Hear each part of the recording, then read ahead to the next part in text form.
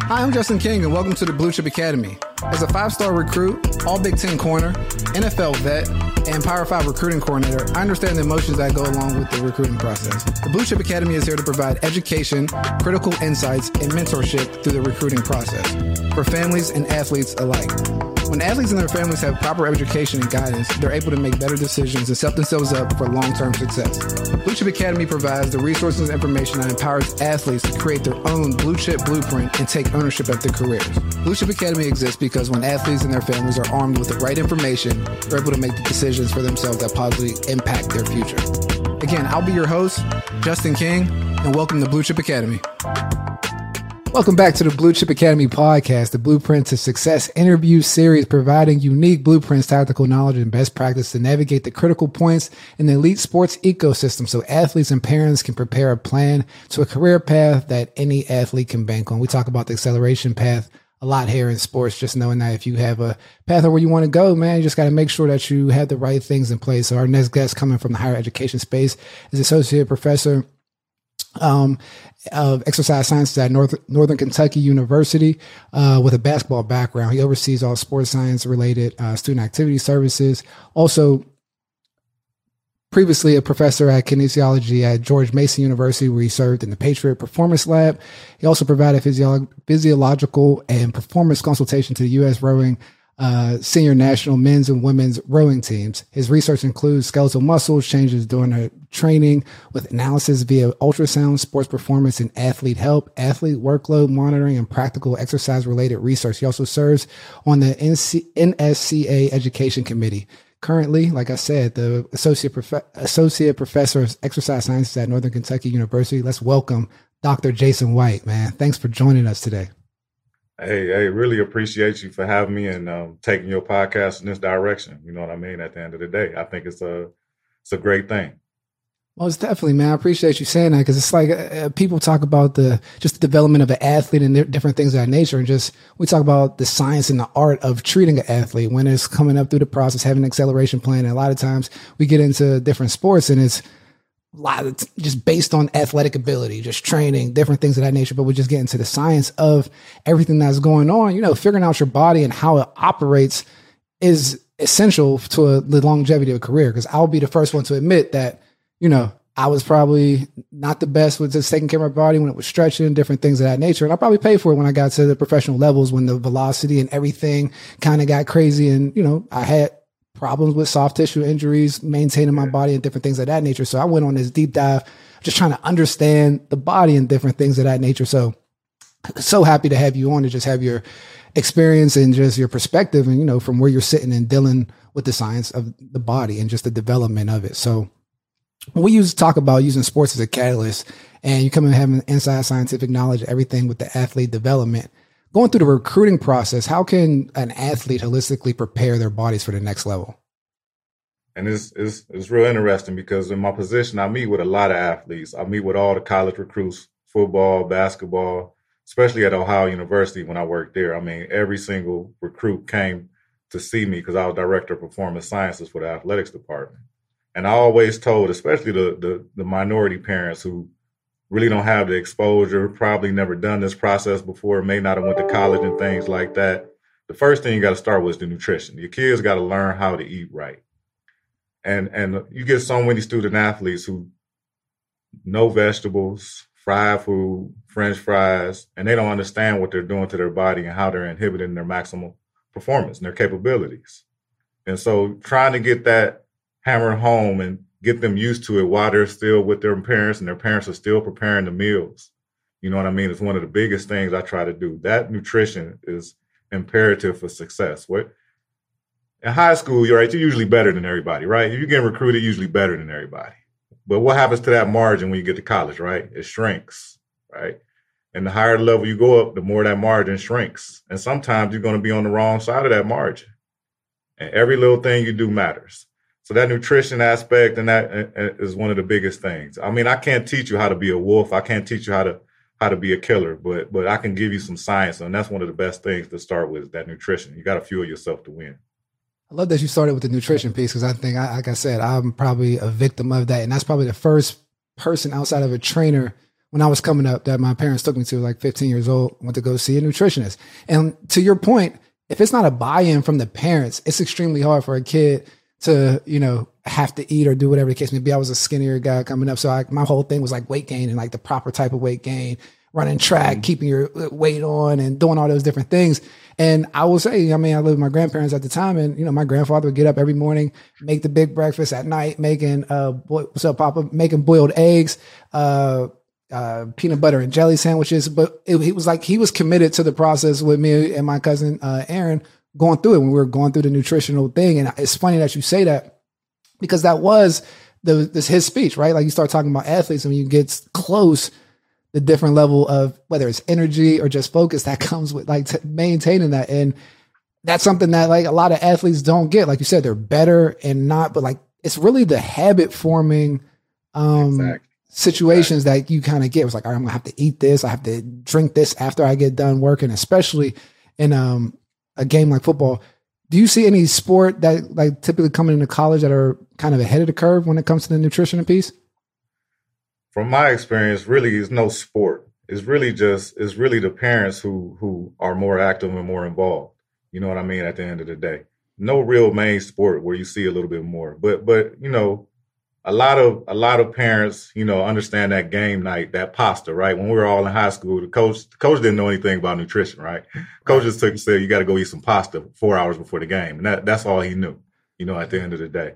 But that's that's the gist of it, what we see at the collegiate level in terms of high school recruits. And then you got a couple parents who are more involved. Like nowadays, I see there's parents who come and they got their kid, their son or their daughter. And they are all out. They all about it. They've been to every game, every tournament, they eating right. But that's still a small percentage at the end of the day, and they still don't know that what time you're supposed to eat the foods, what foods you're supposed to eat, how much of it you're supposed to eat and things of that nature. So they still don't know a lot of different things. They know what's healthy and not healthy, right. Which is a good start. Very, very good start, by the way. But that's generally what we see, what I saw rather, in the positions I've been in. That's so interesting, because like when you get to college, everybody's goal in college is pretty much the same, right? We're trying to get players from boy to man. So you have the right nutrition, the right weightlifting. So I think across the country, when you talk about Power 5, D1, it's kind of similar when you talk about like nutritional support and just how their whole mode or the goal of the athlete. When you get to the professional ranks, it's a little different. It's like I always think about that going through the different teams, but playing for the Rams, the Colts, and the Steelers. And that was something that stuck out. Is like when I was with the Rams, they were getting sold at the time. And one of the first places that they cut back on was like some of the food. We would have like Popeyes, and they would have catered meals coming in. It wasn't as healthy. And I don't know, maybe it was, but we stunk. Like we weren't good. We didn't have a good record and different things of that nature. And then I went to the Colts and the Steelers, and just from a organizational standpoint, the Colts had a cafeteria inside where they had cooks that would go grocery shopping for you and different things of that nature if you wanted to use them to do that. And then we used to the Steelers, just gourmet everything top to bottom, and just that level of taking care of the nutrition and being like seeing the difference in the outcomes there. And the Rams obviously won the Super Bowl last year, but this was during the selling part. So, they had to cut some spins, but again, I like that the nutrition part is for me is a pain one, because I feel like my career ended short from not taking care of those things like all the way through, almost catching on too late, whether it was when to go see a chiropractor, staying hydrated. Like I had cramping issues when I was in the league, and making sure that I was properly fueled. And then it's funny because we talk about players and losing weight. When I played, it's probably about 199, now like 175, which is my natural type of way, but like all that just through the nutrition. And like when you say it to guys coming up, it's almost like you're preaching to, like preaching to the choir, because I was one of those guys, right? Like not stretching, doing those different things, being a little bit more athletic. But that's just me getting off my soapbox to try to like encourage you guys to listen to what Dr. White is saying, because it's extremely important. And like that's the one thing I look back on my career is just that nutritional piece from a hydration standpoint and just taking care of your body. Your body is your engine, and that's your car to move forward to the next thing. So, absolutely correct. And it's crazy you saying that, because all the stuff that you just mentioned, we can take care of via science.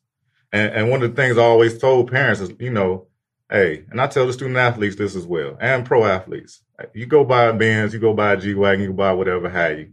You got options, right? What gas you can put in it. The 87, the 89, or the 93, right? It's a reason why that 93 costs more. It burn cleaner, it make your car run faster, make it more smoother. You're gonna have less issues in the long run. You don't go put 87 gas in a brand new Benz. That's not what you do. You know what I mean? If you're trying to be top flight, you go put the best fuel in your car, best fuel in your engine, and that's what you're gonna get the best results and the most longevity. It's no different. You talking about cramping, man? We create concoctions out of garlic, pepper, and ginger, and we know it decreases cramping risk. We also make sure you're well hydrated with Pedialyte, things like that. Not game day only, but throughout the week. We make sure you hydrated at practice. Got your potassium, bananas, eating your fruits and things of that nature. All that type of stuff that you mentioning, nutrition plays a huge role. And I'm a piggyback. I mean, I'm trying to drill it in because I'm talking about money loss. I'm telling you, like, I got benched like week 10 in my fourth year in the league because I started cramping up late in the games.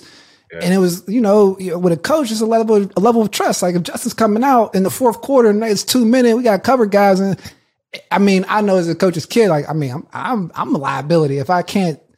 Yes. Not even brute injuries that come with like just sports in general. I'm talking just maintaining soft tissue injuries and cramping and different things of that nature. But so, like I said, that nutritional value, that nutritional habit forming that you need in high school, that's something that we haven't touched on a bunch on Blue Chip Academy, but it is probably the number one most important foundational aspect of at least a football player. I mean, across all sports. I mean, tennis, talking about high volume, running around, just in general, fueling that body. We always talk about either you're a Toyota or Ferrari when we in the personnel department. It's like, what are you going to get? But you got to treat a Ferrari differently than you do a Toyota. That was just when I spill to coaches when they try to kill some of our high quality players. Like, hey, man, you got to treat those guys a different type of way. Yeah, but ability is availability. There we go, man. So jumping into like your recruiting process, just a little retrospective for you. Hoops and all that good stuff. Like the hoops recruiting process is a little different with the AAU and everything coming up. I mean, let's talk to me a little bit about how your process went coming out of high school. So, I played basketball all my life, but I played all sports growing up.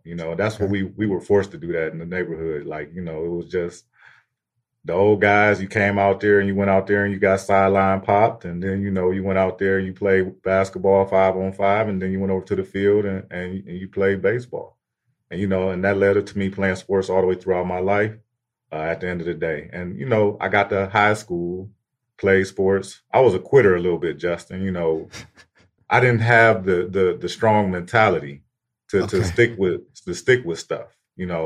My high school was on the other side of town. So I would start out the football season. You got practice in the morning, you got practice afternoon, no way home, riding the bus by yourself for an hour and a half. Midway, halfway through the season, you're like, that type deal. But Fortunately, through AAU, I got some exposure, got some small colleges to come contact me, and see if I was interested in playing basketball.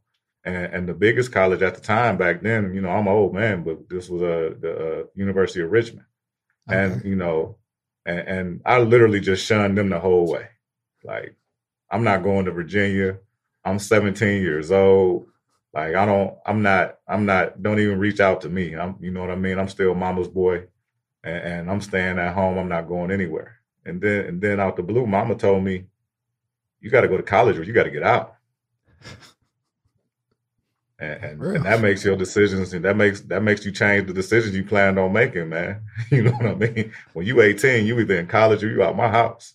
Oh, that's it. So did you have an idea when you were a senior that you were going to go to college, or when did you start garnering attention from schools? Was it late in the process? So it was late in the process. My junior year, I did real good in the AAU tournaments. Okay. Played real well. You know what I mean? Got some of these smaller schools to hit me up and see what was going on or whatever have you.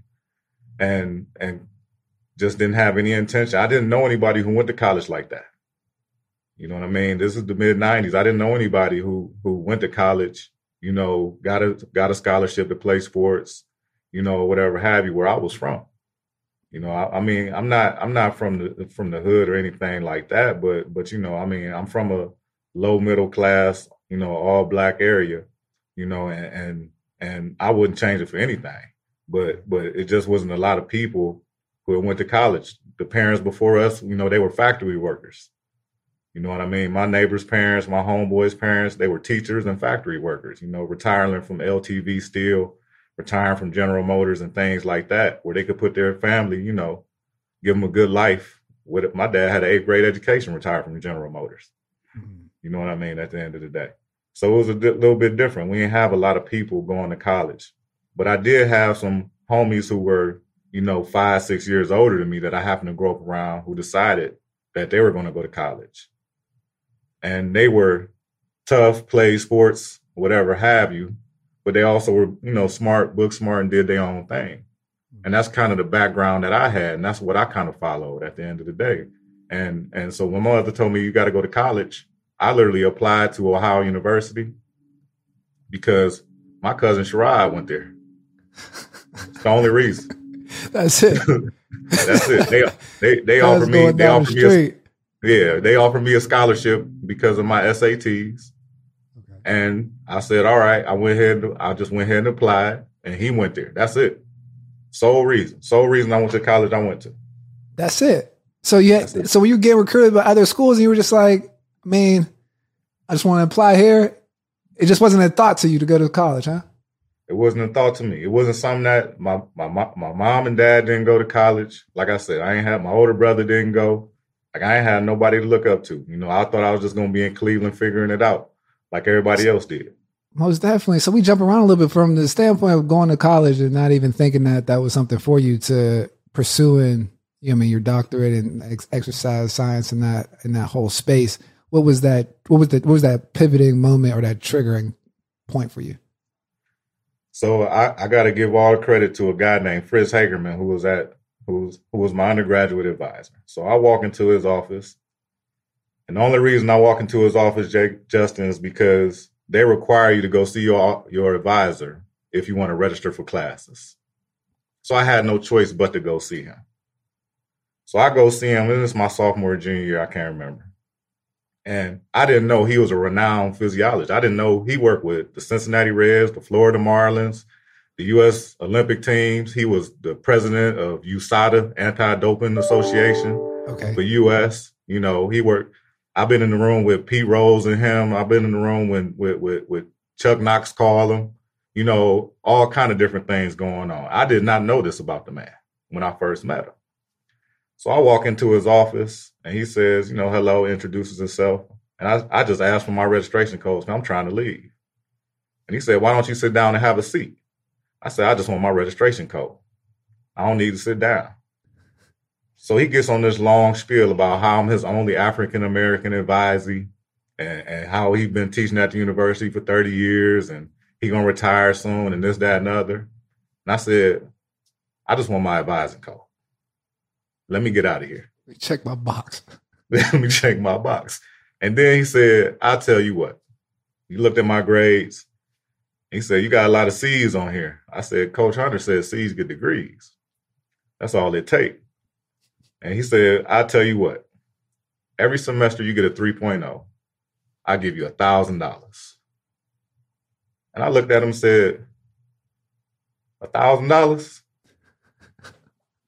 And at the time, we on quarters. So that's $3,000 a year, Justin. That's a lot of money. That's a lot of dough. A lot of money. He said, it ain't my money.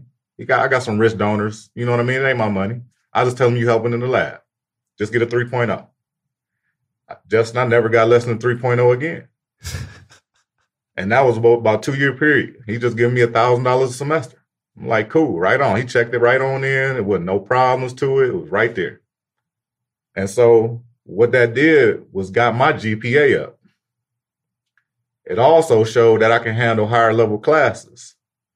And what it wound up doing is allowing me to get into graduate school to get a master's degree. And I didn't think nothing of it. I was just out here trying to get $1,000, man. That was it. That's it. And that's what happened. And so he took me under his wing. Next thing you know, like I said, I'm in there with Pete Rose and Florida Marlin players are coming to visit. I'm in there with the men's basketball team doing testing on them. You know what I mean? At the year before I walk on, I'm in there with the football players, I'm in there, we got all these athletes and people coming to this small town, man. I didn't know. And like I said, I remember one time we were in there, and the coach from Pittsburgh calls them and asks them, like, we keep losing out in Denver. Like, what do we need to do?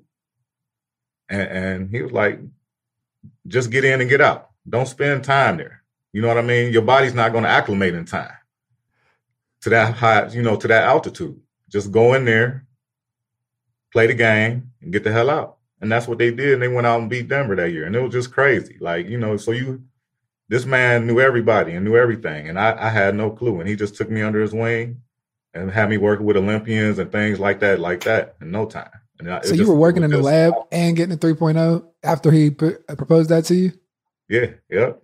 Okay. So that was like almost like an accelerated plan to an extent where it's like, all right, you're getting this, but like, all right, let me give you some more. And if you do this, yep. That's funny. That's a good motivational tactic. Cause like, that's kind of how I got serious about football. For my dad, he was like, I used to play recreationally, playing like the line, I just like running around. He's like, man, you need to get the ball. I'm like, I mean, I like hitting and running. You know what I mean? I want to remember the plays, all that stuff. Just something stupid. He's like, I'll give you $20 a touchdown.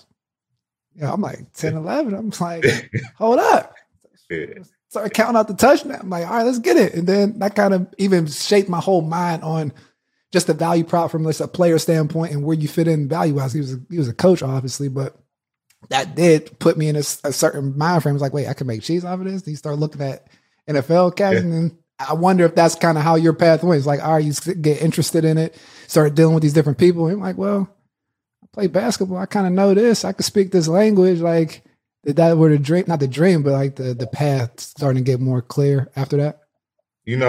So you absolutely correct. You can start to realize like, hey, I'm a basketball walk on. Like, they're probably not going to lead to much, at the end of the day. But you start to think like, oh, you start thinking about coaching, you start thinking about some other things. And then you see this, and you're like, well, I can do this. I can still be with these athletes. I can still have a major part of their success, and help them reach their goals at the end of the day. And that would give me joy and satisfaction to know that I helped somebody start from the bottom and follow a path and reach that goal, man, with hard work and dedication, man, and it makes you feel good to see young men and young women really reach their peak. You know what I mean? At the end of the day. So yeah, that's exactly what you're talking about. And in terms of the money thing, I always tell people, you know this, if you want to impact somebody or make somebody do something or stop doing something, affect their pockets. That's real easy. You know what I mean? At the end of the day. At the end of the day, we can say what we want, motivate all that, If that don't move them, it's like, hey, maybe that's not there for, Exactly. So we talk about being on a walk-on on a basketball team. Tell me a little bit about that experience, like coming in, getting into the groove of the team and different things of that nature. I always think the walk-on experience is a little different, and I think a lot of people should know that, you have to have some, I say, thick skin to kind of go through that process and have some self-belief in using it. But there's also some very beneficial things on how you kind of look at the opportunities that are there for you. Because like you said, you kind of get to that point of like, all right, what am I doing after this? Like, what can I use this situation for, this opportunity? And a lot of times guys that aren't or on scholarship get to that point a little too late, or if they are excelling and might get there later down the road. Did you feel like that was a competitive advantage for you, maybe as a walk-on? Justin, on a ho-hum, on a Saturday morning, my homeboy called me and said, I'm about to go try out for the basketball team. I said, and now mind you, I was already cool with the basketball guys because I would go hoop and go to their open gyms and do all this stuff anyway. You know what I mean? So they had a little bit of familiarity with me. The coaching staff had seen me play a little bit or whatever have you. And so I was like, all right, I went with them. And Saturday morning we went out there and I just went out there and killed them a little bit. And the coach pulled me off to the side and was like, we want you to come to practice every day. We want you to go take this training, take this course, go sign these papers, get this physical, and we want you to come to practice every day. And that's exactly how I went. And I told the coach, I said, I can't come to practice every day. I got this biology lab on Tuesdays and Thursdays from, you know what I'm saying, from 2 to 5, and I can't make it. You know what I mean? But I'll come every other day when I'm able to come. And that's how it went down for me. That's all. It was just that easy. He told everybody else to go home after the session and pull me off to the side and this other big guy off to the side, and that was it. And the first thing you said was, "I can't make it because I got a lab." That's the first thing I said. Yeah. If he was talking about a scholarship, or if he was talking about, like that's a different animal. But he didn't say I got a scholarly for you. He didn't say anything like that. So I say, hey, bro, like, I can come these days and times. I would say that's some elite intelligence and awareness for like a college student at that time, because anybody that's playing basketball, I mean, just from being at Penn State, working at Penn State, or just all around, when you have the opportunity, whether it was walk-ons, like those are typically your super try hard. I'll do whatever to get that opportunity. But like for you to have that wherewithal, I was like, no, I have my thing with this exercise science, this exercise physiology thing. And I think this is going to take me a little ways, but I will come do the basketball thing as well. And just kind of give you a little bit of accreditation for both once you transition back into the exercise science field, whether it's just being in that elite sports realm. Did you think that did help you though, once you started dealing within the D1 basketball scene and doing the labs at the same time? Again, like I like to talk about accelerated paths because I believe athletes spending all the time that they do to try to get scholarships and the time there, just so many avenues that come through the sports. Like you should have an acceleration plan to go there, not really fall back and get there, but like accelerate because everybody else is. Big thing, and you're right. The biggest thing for me, I loved hoop. I love playing hoop. Like I'll still get up and go hoop now with the student athletes and with the students in the rec. I'll leave work and go play hoop. Like I just love the hoop. You know what I mean? At the end of the day, I love to compete. And that's all it really was for me. Practice wasn't no big deal. I just wanted to go compete. I wanted to go play. Like, and that's what I wanted to do. But being around those athletes and being around the weight room and seeing how hard people work and seeing what it took and then learning to speak their language and know what it meant, and things like that, it's been very, very useful, to understand that you got to go to weights in the morning. Then you go to class for 4 hours. Then you get lunch. And then you got practice for 3 hours with maybe some film. And then you got dinner. And then you got study tables. And people doing it all over again. I can explain that to everybody and understand that. Like, those are the type of things that go on. You know what I mean? A lot of kids think they're going to come to college, they're going to go to practice, and that's it. They don't know what it entails and how much work you got to do. How hard it is. And if all you're doing is just going to practice and going to weights, you're doing what everybody else in the country doing. That's what everybody's doing. So a lot of people don't know you need to go above and beyond, like to stay after practice, to like we talked about earlier, making sure you're eating right, to track yourself, to recover, to get enough sleep, to not be drinking all the time. All these different things that affect your performance. A lot of students don't know because they just want to come to college. They don't have anybody to tell them these things. You know what I mean? So it helped me really learn to speak the language, understand what student athletes was doing, understanding where they coming from, their viewpoints on things, and allowed me to have a different perspective for sure. Oh man, that's amazing. While you were at Ohio, I mean, just in college and in the labs, did you have like a memorable experience where you just kind of blown away, or just like, adrenaline rush, like, oh man, this is like the coolest thing ever? Like, because I always feel like you get the behind the scenes, whether it's what's that, Sports Gene, like the book Sports Gene and different things of that nature. But there's just certain, I'm like real into it as well. But was there any moment where you were just like, oh wow, this is hitting all my senses? I mean, I've seen some impressive things in the lab. You know what I mean? We had, or preparing for combines or things like that. I've seen so much. I saw Landon Cohen bench 225 40 times. I've seen people with, a few people, Chip Cox and these other people with 40, 45-inch verticals, you know what I mean, and things like that. I've had Olympians, marathoners, Craig Leon and people like that come with the highest VO2s. They're in the 80s, high, ridiculously high numbers, insane numbers, and then. Can you talk about that a little bit when you say they're in the 80s of the high VO2? Can you talk about that just a little bit, just to educate the audience? Okay, so one of the tests that we do to see how in shape you are for aerobic activities, for sports like, long distance running, rowing, swimming and things like that, or longer distances. We test with a mask your oxygen consumption, how much oxygen your body can take in, the lungs can you take in, your heart can pump to the body and to the muscles. it gives us a very good idea of how in shape you are. So we hook you up to a system and we capture all the air that you breathe and take in and we measure it. And so it's a measurement called milliliters per kilogram per minute, the milliliters of oxygen that you take in per kilogram of body weight.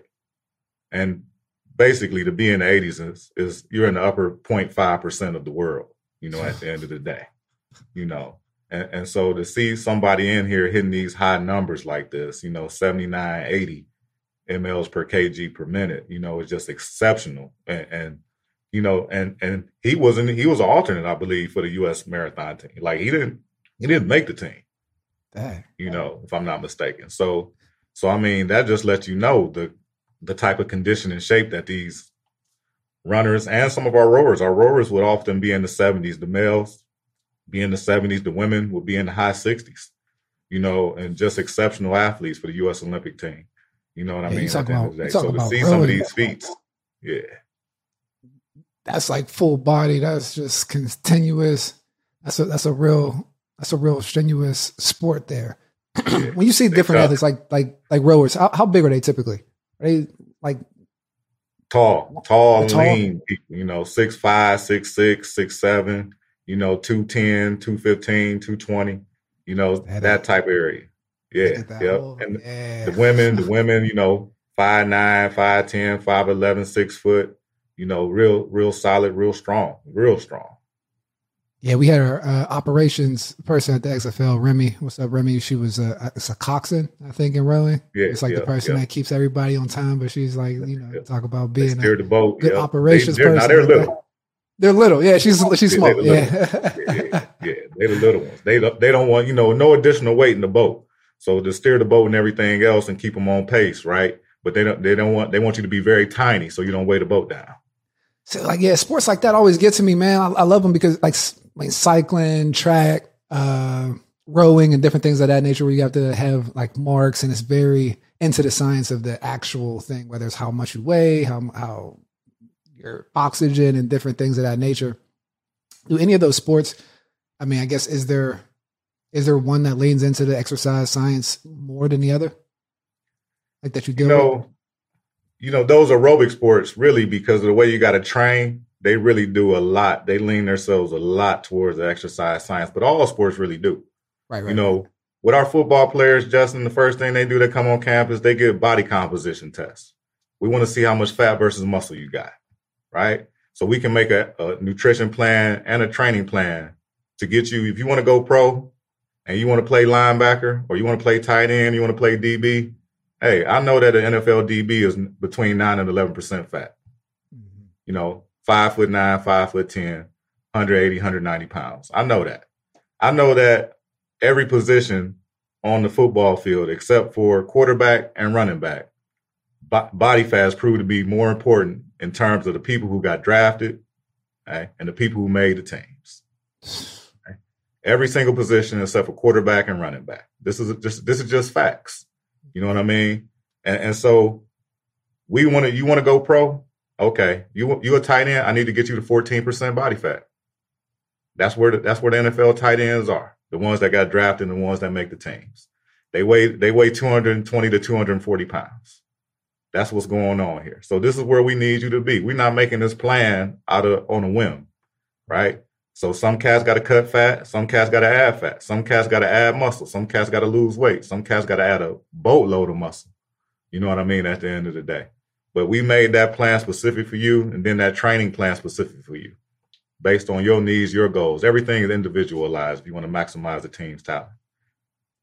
Yeah, because it's definitely that is a big piece of the talent acquisition process, because we try to get those levers of like whether it's how fast this player is, like, right, all DBs are this fast. So if you want to go to NFL, I mean, I don't care how you feel about what's right or wrong, like everyone that's been there is under this mark. So taking it to the exercise exercise science standpoint, when you're talking about body fat and different things, those are just different, I guess, when we talk about filling in the pixels of the full athlete and who the person is, something else to not even consider to master, because that is, you're just getting yourself in that outlier status, right? When we're talking about going to that top 1%, what are the metrics that line up? Because you have that, and then you have your actual skill that you have to perform. But there's like those thresholds that make everyone elite. And that's kind of that is what Dr. White is talking about. So take a quick break right here and do a LIG read. When you guys get a chance, like and subscribe to the LIG YouTube channel. The LIG Sports Group is an executive sports consulting firm mastering the critical points in the elite sports ecosystem, starting with high school with our Blue Chip Academy, where we just give in-depth resources from the recruiting process, get you on an acceleration plan. Having the right information is a competitive advantage in a competitive industry. Getting into college, we do the strategic partnerships and business development with creating group licenses with NIL partners and different things of that nature, just so we can make sure that players are focusing on their path on the field and building brands off of the field. And we just get into the executive space, making sure that you have the career plan and acceleration path so you can go and pursue your goals that sports opened up for you. And at the end of the day, we're here to maintain and provide professional services at every level. And again, if you guys have any questions, we'll have a link at the bottom for free consults and anything that you need in that area. So let's jump back into it. Yeah. So now getting started, not started, but getting back into it. We see different athletes. What's the commonalities and differences among top athletes that you dealt with when they come to like their approach and preparation? You know, I always talk like you can't make somebody be a wolf, right? The wolf is going to go on that hunt. And once it started, there's nothing going to stop it. It's going to track that deer, that elk, that moose. It's going to track it through the snow, rain, whatever have you, for miles and miles. And once it locked in on you, you know what I mean? It's a wrap. That pack of wolves, that's what they do. Like, you can't train that. And so the ones who are most successful are the ones who are the most self-motivated and got that wolf mentality. And that's just something you can't teach. You know what I mean? They want it all the time, you know, at the end of the day. And that is one of the mentalities that I see. They go hard. They don't cheat a set. They don't cheat a rep, right? They go above and beyond. They do extra work, you know, and those types of things. That's one of the common things when I see with people. You know, I've been fortunate enough to work with, you know, Travis Carey and Brandon Hunter and Mike Mitchell and all these cats who went pro from OU. You know what I mean? The ones that made it, like, you could see that they did more than the others. They did more. Like, you know what I mean? They did more.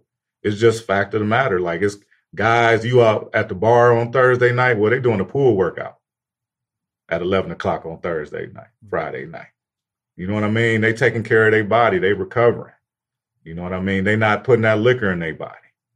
Things like that. Not to say they didn't have a college experience, but this is how they did it and how they approached it. You know, at the end of the day, they understood their deficiencies and what did they needed to work on. You know. We all know what we weren't good at as athletes. You know what your deficiency was. You know what I mean? You know what all the coaches told you needed to work on, but did you go out there and break your neck to get better at it? You know, and that's what these men and women do. I like how you broke down that wolf mentality, because you always hear like the dog mentality. And I think that gets kind of misconstrued with just an emotional response, like at that moment, level of aggression right there. But the way that you put that wolf mentality is having that long-term vision of what you want to do. And like, regardless of what's happening, like, I'm tracking that goal. Like, if this gets in my way, like, I'm tracking. So I'm still in that wolf mentality, because that is more accurate, I think, than any type of dog mentality of what you're looking for, because there's different hurdles, right? Girlfriend stuff that happens, college, you know, the fans, now you got NIL, get your feelings hurt, have a heart, a lot of different things that just get guys off their path. But that wolf mentality that separates different athletes, it's a level of focus. At the end of the day, you talk about time management, it's really about focus management. Exactly. Tunnel vision, man. Like, this is what it is. Like, this is, you know, I got a shot. You know, after I tell a kid, well, the scout for the Ravens, the scout for such and such was just here for you. It's supposed to be tunnel vision. You know what I mean? Oh, they here looking at me? Oh, bruh, like, okay. I'm on somebody's radar. You gotta be tunnel vision. Like, it's time to go. It's time to go. Like, this is my chance. You know, at the end of the day. You touched on a little bit about the nutritional aspect, or getting with the nutritionist first. Do you have any opinions on when a kid or an athlete that wants to take sports serious should get into specialized training? Joe Burrow was training with our strength and conditioning coach when he was 13 years old, if I'm not mistaken. You know, we work with Coach Burrow, his dad, Jimmy Burrow, great guy, great family. You know what I mean? And he was out there in 8th grade, if I'm not mistaken, 7th or 8th grade, working out with a college strength coach. You know what I mean? Getting it together, figuring out, watching film with his dad, you know what I mean, who was the defensive coordinator, breaking down film, you know, watching football practice at the college level, doing all these different things. And it wasn't because he was being forced to do it, but because he had tunnel vision. I didn't realize his dad was a defensive coordinator. Dad, cool guy, man. You know, defensive coordinator under Frank Solich for a long time. Oh, that makes perfect sense. So you got a defensive coordinator teaching a quarterback kind of what's going on from 8th grade all the way up, man. We always talk about everybody knows the glory, but never the story. Like, it makes sense. Like, Steve Jobs was building computers for Hewlett Packard at 17, or Bill Gates messing with computers with that NASA and the United States government had at 11 years old before everybody else. Like, there's a, you know, him and Paul Allen, right? Like, there's a reason certain people come out. That's the outlier method or philosophy. So, like, what's your philosophy when it comes to, like, athlete development? So, I mean, you know, you realize when someone has some talent and some abilities, right? I don't care if you ranked in the number 8 in the 6th grade class of 2033. You know, I mean, I ain't talking about that. You know, that's some, you know, if you are ranked like that, then great. But to me, like, you can see when somebody got some talents and abilities. And most young people fall right into their sport, falling right into what they do, right? Because they're good at that. You see the dude who's faster than everybody, all of a sudden it's not crazy that he runs track or he's a wide receiver. You know what I mean? At the end of the day, he fell into what he could do. You know, so at any point in time after that person shows commitment to that, you return that and put your investment into somebody. You can't make a withdrawal out of your kids, out of somebody without making an investment. You got to make a deposit before you make a withdrawal. You know, so that's something that they like to do, something they enjoy doing. You should foster it and show them discipline, you know, and support them and going in that direction, especially if they have some success at it and they enjoy doing it. So it's never too early to say, hey, and teach somebody a life lesson and say, hey, if you want to be great at this, you want to be the best at this, you like doing this, this is what it takes, right? And I'm willing to do these things. You know, it doesn't have to be overbearing or anything like that, Justin, in terms of player development.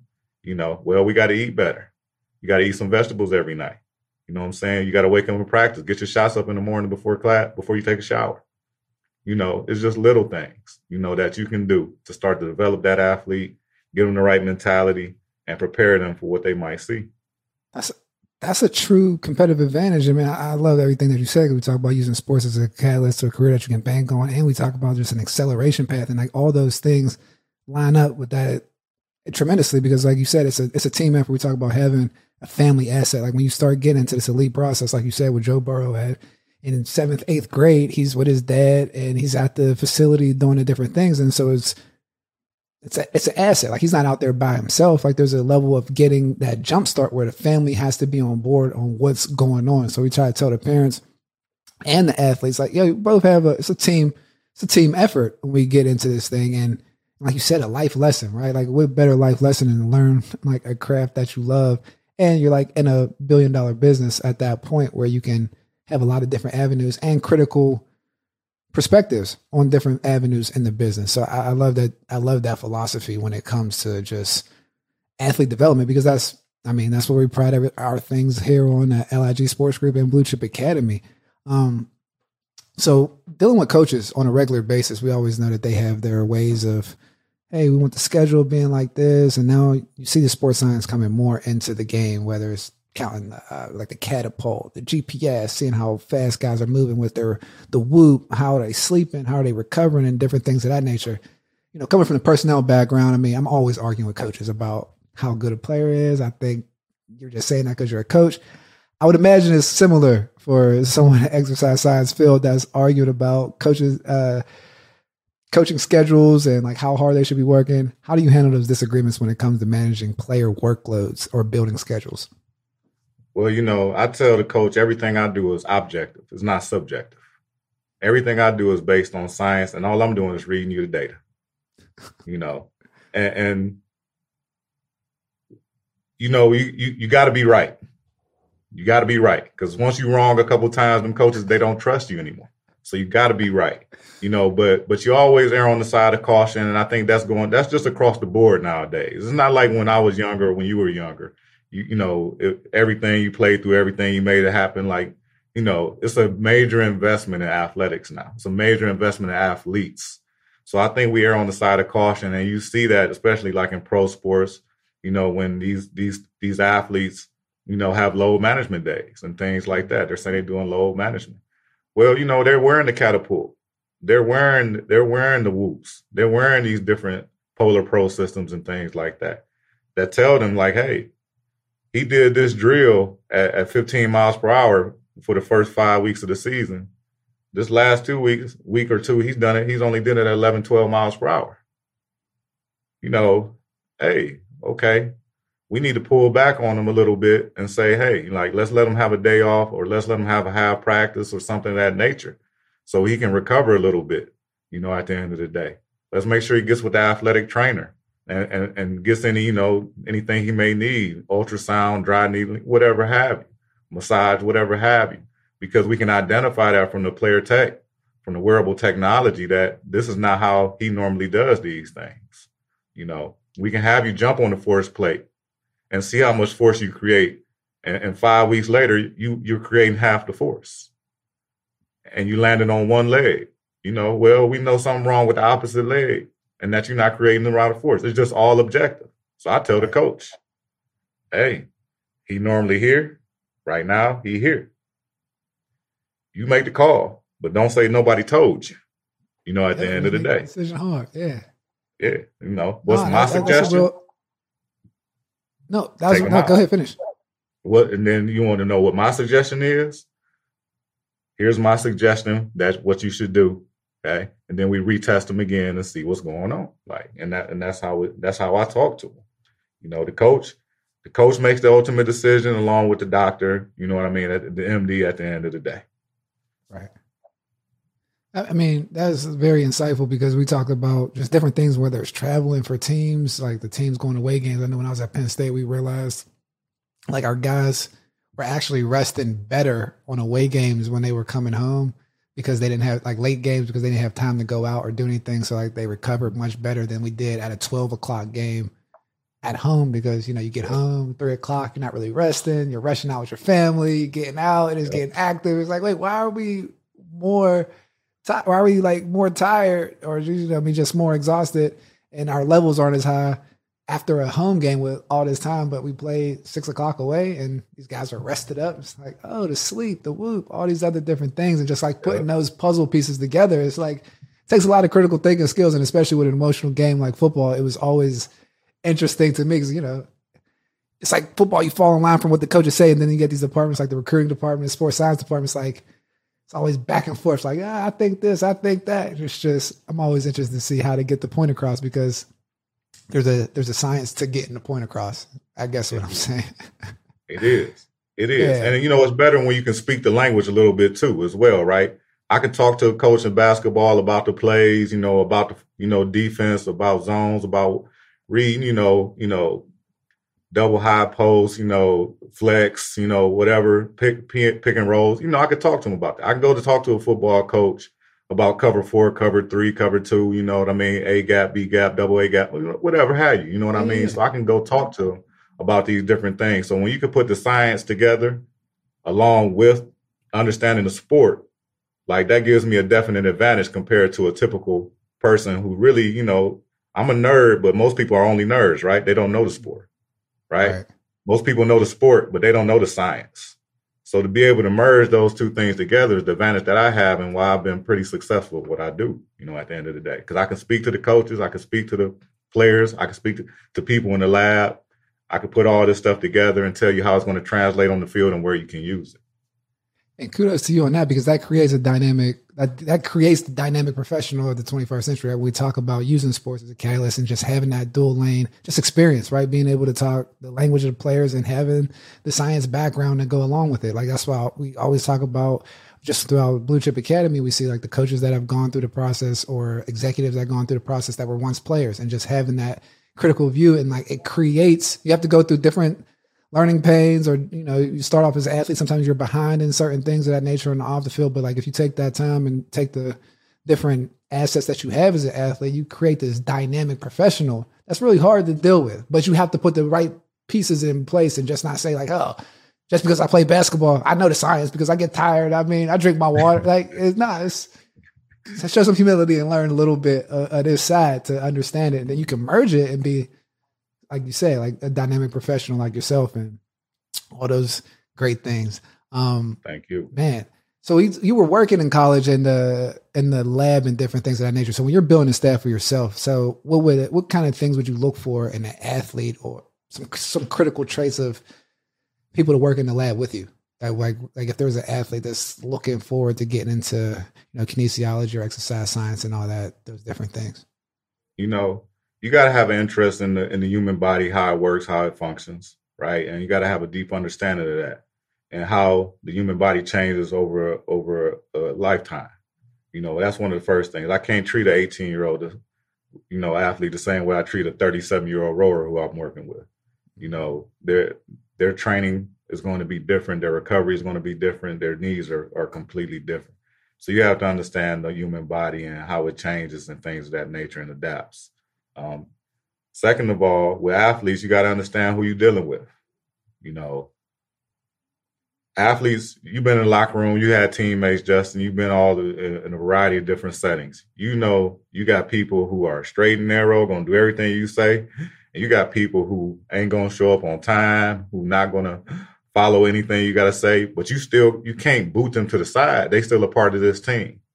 Right. So you got to find a way to be able to reach them as well and meet them where they are. You got to be adaptive. You know, I need people who are solutions oriented. You can complain about such and such every day till the cows come home. That's not going to change such and such's outcomes. That's not going to change what he does, right? I need solutions. We need to meet him where he is, and let's be solutions oriented and get everybody on the same page as well as possible. So that's really what I look for at the end of the day. We have to be solutions oriented. We have to realize that working with these athletes is individualized. Every athlete don't run a 4.240, 4.340, 4.440. But the ones that do, I don't need to work on that. I just need to maintain that, right? What do I need to improve so this athlete with the 4.340 can be more successful?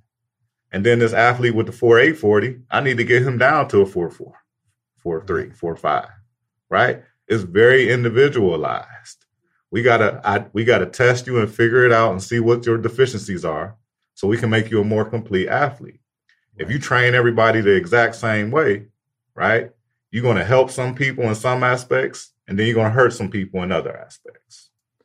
That's so true, man. I thought it was profound that even you saying that from like the sports science standpoint, because I always thought, you know, Nick Saban came out, and I mean, a couple of years back, talking about coaching players or coaching teams, individual coaching, right? Like, no, you coach player A different than you coach player C, because you got to get the maximum thing out of each individual player. It's not just my way. It's not a blanket thing. And sometimes in football, you know, it's a commoditized sport when you talk about it, you know, across the board, when the individualized player is not really celebrated, but to be able to coach and like specify, oh, this person needs to be treated this way. This guy needs to be treated like this. Cause I had that problem going at Penn State. I used to do different lifts on the weekend because I came out of high school. I had like a high intensity or Olympic weight training type of situation. And up there was high intensity, you know, all those different things. And I just thought I was losing a little bit of explosion. So I was just like, hold up, we can't all do this. Like, I'm built to do this, you know what I mean? But, you know, there's a level of different things of whether it's being healthy. So like lining up that philosophy for athletes and programs is big, because we talk about going through the recruiting process. The number one thing that I feel athletes should continue to look at is the coach, not the coaching staff, but the strength and conditioning staff, because like you're going to be spending all your time with them. And at the end of the day, you have to get along with them in order for you to see any type of improvement on your body and with the coaches and throughout your career. Because I mean, the mental warfare where that happens when those things don't click. I mean, I've seen it derail careers, and it's actually very important for this development of the athlete. So, I mean, those are great points that you definitely brung up. But great point that you're making, because you, like you said, the strength and conditioning staff, I mean, that is who is training you to improve over that 4, 5, 6 year period, right? That's who is maximizing your potential physically, right? This is who you are trusting to make sure you're the best version of you off the field athletically, right? I'm not talking about catching the pass. I'm not talking about running the play. I'm not talking about anything like that. I'm talking about just physically. So they got to do a great job. And you've seen some incidents in the past where some of these strength and conditioning staffs have been questionable, right? You remember some things where you're talking about these players going into the hospital, you know, with severe muscle damage, and they suing the university and things like that. You've seen these types of things. So you got to really put your trust in that strength and conditioning staff that they know what they're doing and they're going to maximize your talent and potential. And you need to ask, a lot of these young players and recruits need to ask the specific question to the strength and conditioning coach when they get there, and make sure you understand and have an idea of what his or her plan is for you to maximize your talents, because I'm telling you, it's crucial. And that comes with having a baseline knowledge of your body coming into the situation, to be honest with you, because if you don't really know, it's just like, hey, whatever you say, and it's just a matter of you're not working hard enough or you're not tough enough to do X, Y, and Z. Sometimes I think I had so much information. Sometimes it was a detriment. I'm like, I'm fighting because I know this works for me. It's like, all right, I'll do it here, but it's, you know, working out, you got to believe in the whole aspect of it. But that's a very interesting point there. Which trends are you seeing with the modern elite athlete? Is there any trends that you're seeing where maybe younger high school or college guys need to be like, all right, LeBron's doing this guy's doing that, or this top tennis player is doing X, Y, and Z? You know, at the higher level, when you can afford so much different stuff, it's completely different than when you're at a lower level and you can't afford this tech. You know, at the higher level, we have tech that tracks everything, Justin. We can track how fast your bar moves when you lift weights. So we know if you're improving at that same weight or if you're getting slower or whatever have you. It tracks how much loading you do throughout that entire training session. You know, so we can see how you compare to the last week when you did it as well. Like the tech is amazing nowadays. We can get so much information about training and training outcomes from the tech. Then you got recovery. You know, you go to different universities. They got cryo chambers at certain universities. I stopped by West Virginia University. They got cryo chambers, man.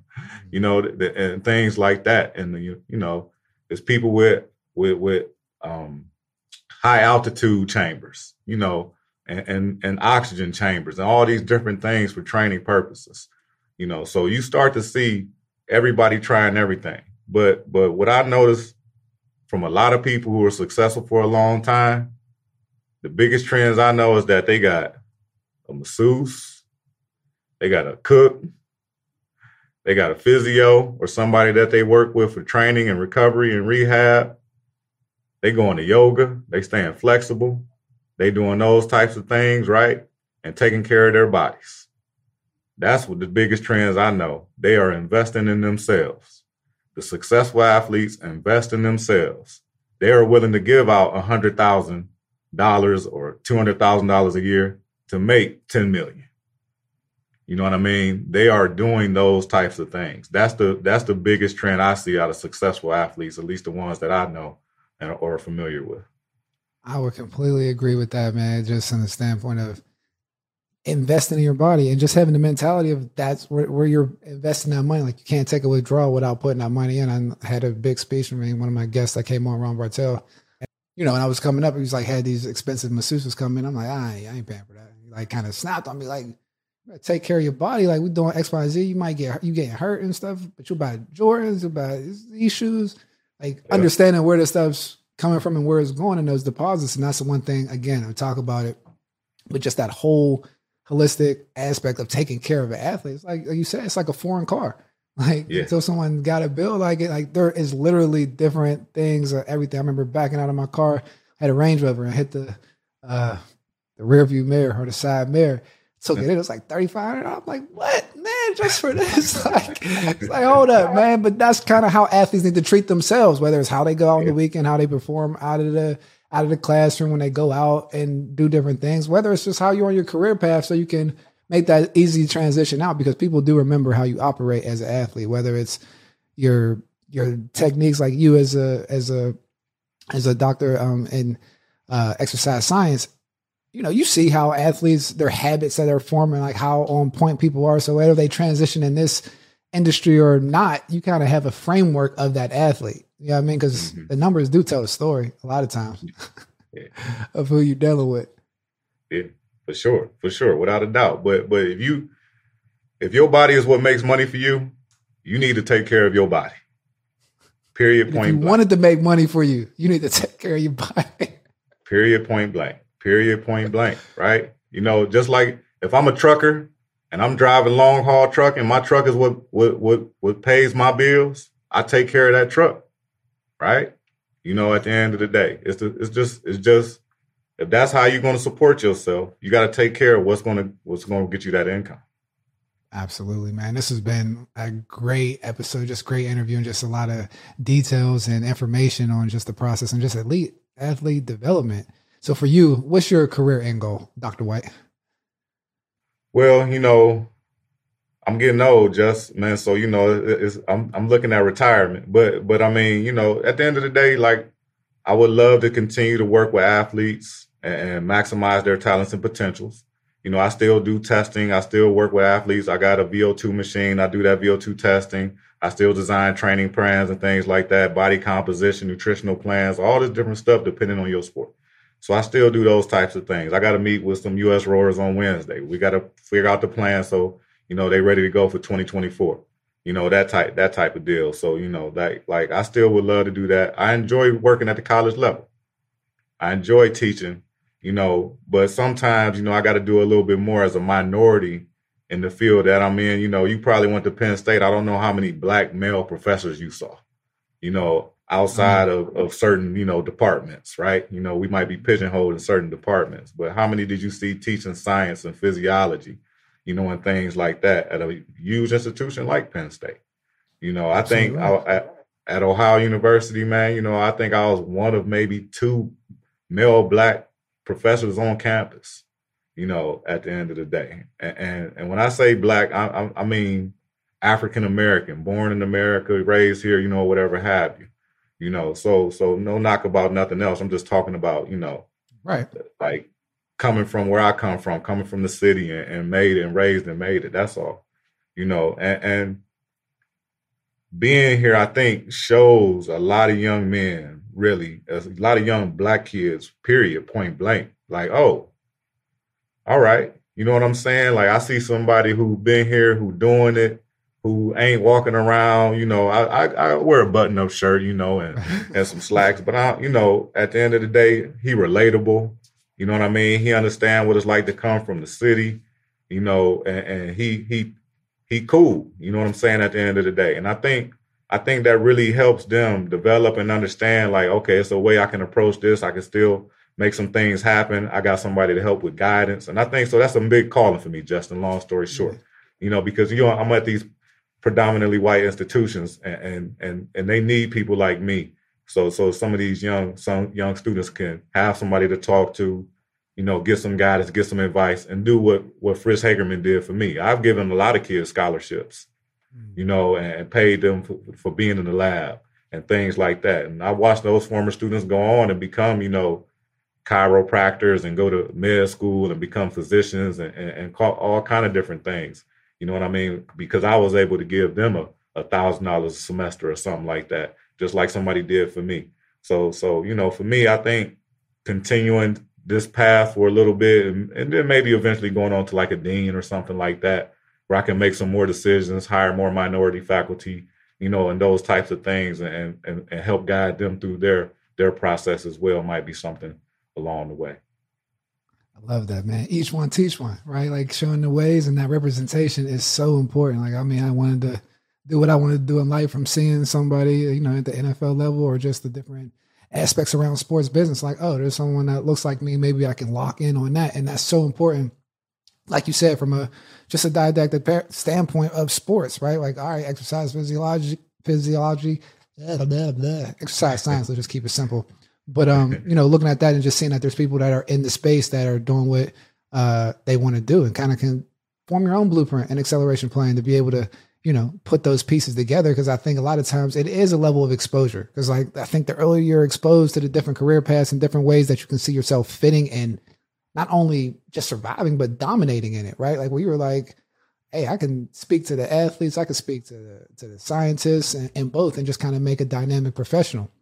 I remember, like Dr. White said, man, just make that deposit before you make a withdrawal throughout your career, and just the different aspects, including tech into your recovery, your preparation, and everything of that, man. Like, the whole piece of athlete development is taking a scientific approach. And at the end of the day, you don't want to get left behind. So get on. And again, availability is your best trait in this elite sports game. So like and subscribe to like this video, subscribe to the channel. A lot of information and the codes to get through this elite sports ecosystem. Download the checklist, the recruiting checklist that we have, so you can make informed decisions. And like, again, we have a sports business masterclass going through all the intricacies of the sports business and recruiting process, and what you need to do so you can have an acceleration plan ready to take forth and use those as a competitive advantage as you're going through this process.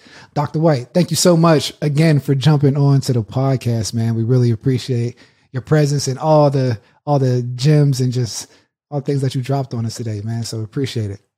Hey, thanks for having me. Thanks for listening to a nerd talk for a while, man, and you know, allowing me to share a different point of view on the sports world and how things can really improve performance. Every little bit matters, and when you at the Olympic level, the pro level, you know, it's Olympic medals we lost, Justin, with tenths of a second. You know what I mean? So what little thing could you have done to make up a tenth of a second, you know, for example? So every little thing matters. But thanks so much for having me and listening. Hey, it's about that wolf mentality, right? At the end of the day. Wolf mentality. We'll sign off on that, the wolf mentality. Thanks, guys, for joining. Thank you for tuning in to this episode of Blue Chip Academy. To help navigate the recruiting waters, LIG Sports Group put together a Blue Chip recruiting checklist. Download your checklist at ligsports.com, Blue Chip Academy, to ensure you're making informed decisions through this process. Hit subscribe and check out the LIG Sports Group Football Ops and Recruiting YouTube channel, where we'll talk about the recruiting and other critical points in the football ecosystem. If you're feeling stressed, confused, or just want help putting together a blue chip blueprint for you and your son, don't hesitate to book a consult call with me at ligsports.com/Blue Chip Academy. Remember, everyone has a different journey. Keep sharpening, and remember that you can only go to one school. Just make sure that you have your blue chip blueprint together and execute it. Life is good.